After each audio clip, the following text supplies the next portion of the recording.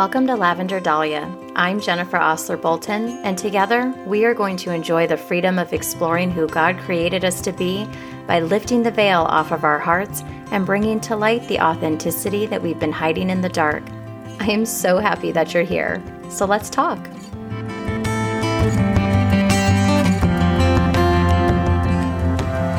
Welcome back. I love meeting you guys here every single week. Thank you so much. The support for the podcast has just literally blown my mind. Okay, well, maybe not literally, but figuratively has blown my mind. Thank you so much. But speaking of gratitude, I just wanted to give a quick nod to my daughter Amanda, because a couple weeks ago I had this idea and I was like, oh, I want to add like an amethyst bracelet to the podcast shop. And she is the one who makes each bracelet that is sold. And I just took mine off because I talk with my hands, so I have to take off my bracelets when I record an episode. But when I took it off, I was struck by it, and I just felt so grateful for her heart and her willingness to make each bracelet that is ordered. And they're really pretty. So I just wanted to give a quick "Mama loves you, baby" to my daughter before I get started. Okay, so I want to talk about something that is very dear to my heart. And I think I've said that before, but okay, there's a lot of things that are very dear to my heart. But this is something that I want to make sure we all know and understand as we enter into or continue our walk with God. Our individual journeys with God are, will be, and should be different. Our personal relationships with God are, will be, and should be different. Yours should not look like mine, and mine should not look like yours. But for some reason, we group Christianity into a whole and assume that it should all look the same. I don't know. Maybe that's because we're all reading the same book that we start to think that we should all be doing the same thing. I'm not sure. I'm still working on that one. Now, here's a thought, okay? You may or may not be married, but I'm fairly confident in guessing that you've been to a wedding or two over your lifetime. Have you ever been to a wedding that was the same as another? I don't mean like the same concept. Like, yeah, all weddings have a first dance and cake cutting. You may now kiss the bride moment. Like, I'm talking the same food, the same songs, the same dress, the same invitations, identical weddings. I've been to many weddings up to this point in my life, including a couple of my own, and no wedding has ever been the same. The concept is the same. There's a beautiful couple, all in love. They're united in marriage in front of witnesses. They're joining lives, combining families, and we, as guests, are all there to celebrate. Same concept, but done differently each time. As it should be. How boring would it be if every wedding we ever attended was exactly the same as the one before? I don't know about you, but as a guest, I am always excited to go to a wedding because there is such a unique spin on each wedding every time. I love it. It's like going to my own surprise party, but it has nothing to do with me. I have no idea what to expect, but I'm surprised every time. If we expect weddings to be different, despite the concept being the same, why do we approach the concept of faith as though it should all be done the same way? The concept of faith is to enter into a trusting relationship with God. We first meet Him, right? We get to know Him, we learn a little bit about Him, and we eventually fall in love with Him, right? Then we commit. We decide that we want to spend our life with Him by our side, we want to make Him our number one, and we want the world to know. So we celebrate baptism with parties, gifts, cards, good food. It's a celebration, and we want people to be there with us as we show the world that God is our number one. The celebrations are usually different, even though the concept is the same. Some choose not to have a party or a gathering. Some choose an elopement-style baptism with only a few people present. And we don't care, right? We're just like, yes, girl, get in that water. That's right. You belong to God. But then something happens after the celebration. We slap an expectation onto that newlywed faith. We lose sight of what makes our relationship with God so unique. We have our own wedding with God, our own courtship with Him, our own love story between us. It should never look like someone else's. But we begin molding ourselves after those who have gone before us. We start idolizing Christian authors, women's ministry leaders, worship band members, gospel singers, social media influencers. We start comparing our faith to theirs. She is so wise. She knows the Bible so well. She prays for an hour every day. She wakes up before dawn every morning. Oh, she has so many scriptures memorized. She is always asked to lead. She brought so many visitors to church. She's published 12 books. She is the hospitality queen. She has so many notes in her Bible. She is so faithful. She is. But she is not you. Your faith should never imitate another's, ever.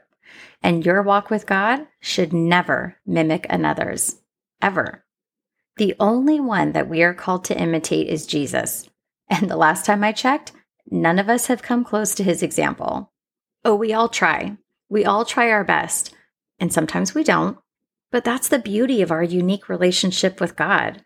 We have freedom to explore our relationship and our faith to discover what works and feels best between ourselves and God.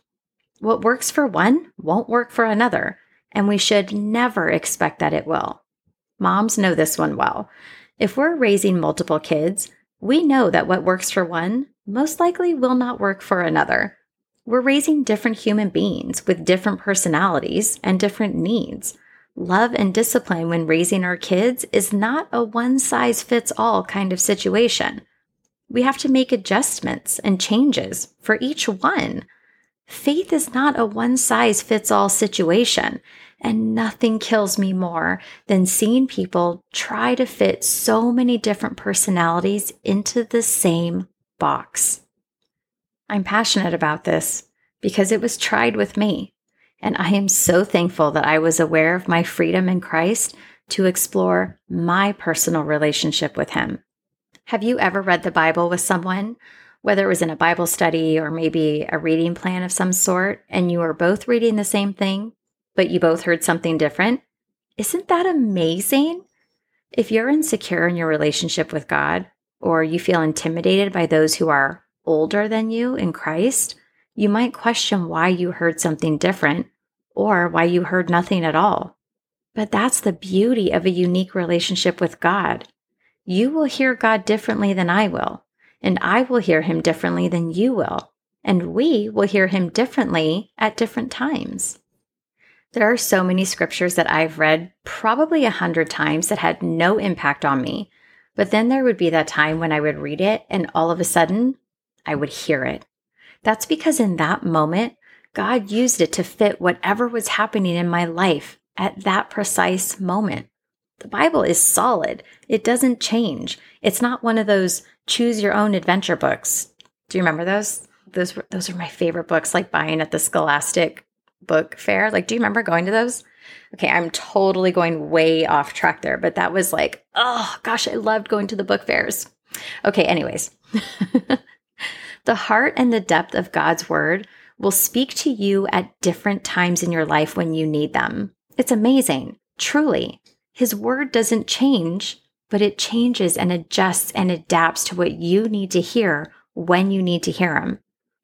But that's the exact reason why none of our relationships with God should look like another's. God is never changing, but we are. And he speaks to us as we need to hear him. Did you know that you have the freedom to explore that relationship with him? It's there. Maybe you know it. Maybe you don't. Maybe you just need permission. It's incredible. I've been a Christian for 20 years this July. 20 years. Wow. Okay. 20 years. That just struck me. But in that time, I have done everything from hour-long quiet times to walking away from God. And I've done everything in between those two ends of the spectrum. But I've only recently discovered what works best between me and God. My faith is deeper and more solid than it's ever been in the last 20 years. And that's because I listened to what he was telling me, how he spoke to me, and when I felt closest to him. I'm in a relationship with God just like you're in a relationship with Him. And even though you and I are both in a relationship with the same God, nothing about it should be the same. Marriages don't all look or function the exact same way, right? My marriage requires that things be done a little differently that maybe your marriage doesn't require. Imagine if I tried to mimic your marriage and replicate it as my own. It would never work. My husband is currently 5,000 miles away from me, and we can't do all the typical things that married couples do when they need connection. What's the advice that's given to married couples? Schedule date nights, bring her flowers, write her notes, help him in the yard, cook dinner together, hold his hand, go to bed naked. Okay, maybe that last part was just my advice, but I promise, take that advice. But how is that going to help my marriage right now? It's not. My husband and I have to make adjustments that suits our marriage right now. Will it always be this way? Prayerfully not. But for right now, this is what it is, and we have to do things differently. If I approached my marriage with a one-size-fits-all kind of formula, we wouldn't make it. And I don't say that jokingly. We wouldn't. How could we? I'm sure you might be thinking, like, of course, Jen, nobody expects you to do things as a normal married couple. And I appreciate that. I really do. But how many times have we looked at our relationship with God as a one-size-fits-all kind of formula and then wondered why it didn't work? Your relationship with God is yours, and you have to figure out what works best for you. Some people may be able to rise before dawn and then spend an hour of uninterrupted Bible reading and prayer time, and that's great for them. Some may find journaling to be the easiest way to pour out their heart to God, and that's beautiful for them. Some may find peace listening to worship music during prayer. Some might find that distracting.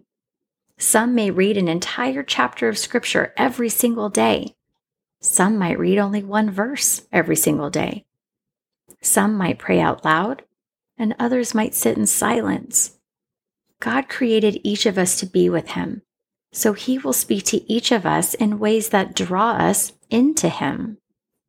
A classic example I use often to illustrate this is the ocean and two of my favorite people, my husband and a dear friend of mine. My husband feels the most connected to God when he is by the sea. He loves the ocean. He feels the most at peace when he's there. When he needed God the most in his life, he walked and walked by the sea to feel His presence. The ocean is where my husband connects with God.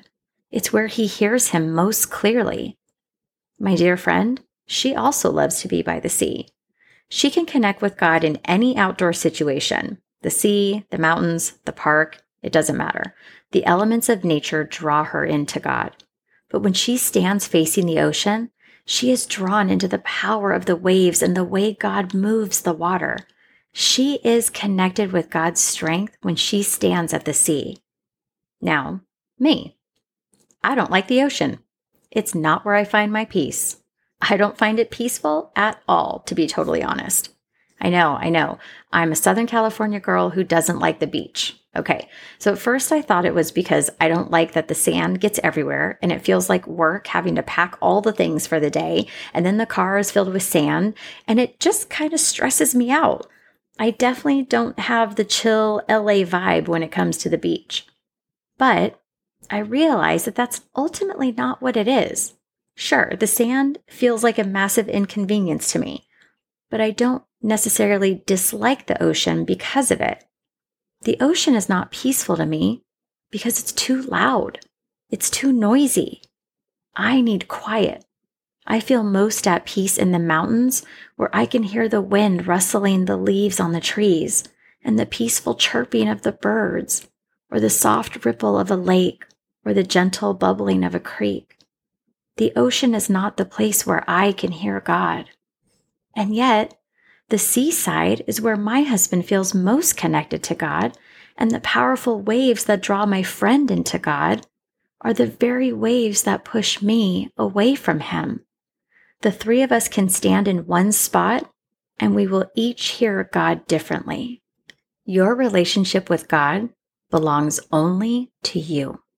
Nobody can tell you what it should look like, And I'm passionate about this because nothing hurts me more than when I see Christians of influence, especially in leadership positions, trying to make sure everyone's activity with God looks the same. You have the freedom to explore your relationship with God, and it might take you a while to find your rhythm, but once you do, I hope the world is prepared because you will find a fire inside of your soul that has been dimly lit for so long. Do not put expectations on your relationship with God. It's a relationship. It's not always going to be good, and it will not always be easy. And what works for someone else might not work for you. There is no formula, which means there is excitement in the discovery of what goes on between you and God. Try everything. Journal, read, pray, walk, drive, sing, dance, write, cozy up on the couch or curl up in the corner, lock yourself in the closet or sit in the middle of a park. Whatever speaks to your soul and connects your heart to God, go find it. Your faith shouldn't look like another's. In fact, if it does, you're imitating the wrong person. The only one whose example we should mimic is Jesus. And we all know that our relationship with God will look nothing like his did. We share the same Father, but we are not the same person. What an amazing God we have that he created each and every one of us, millions of us, and yet he speaks to us individually as if we were the only one he ever thought about. He deserves a relationship with us that is unlike any other, as if he were the only one we ever thought about.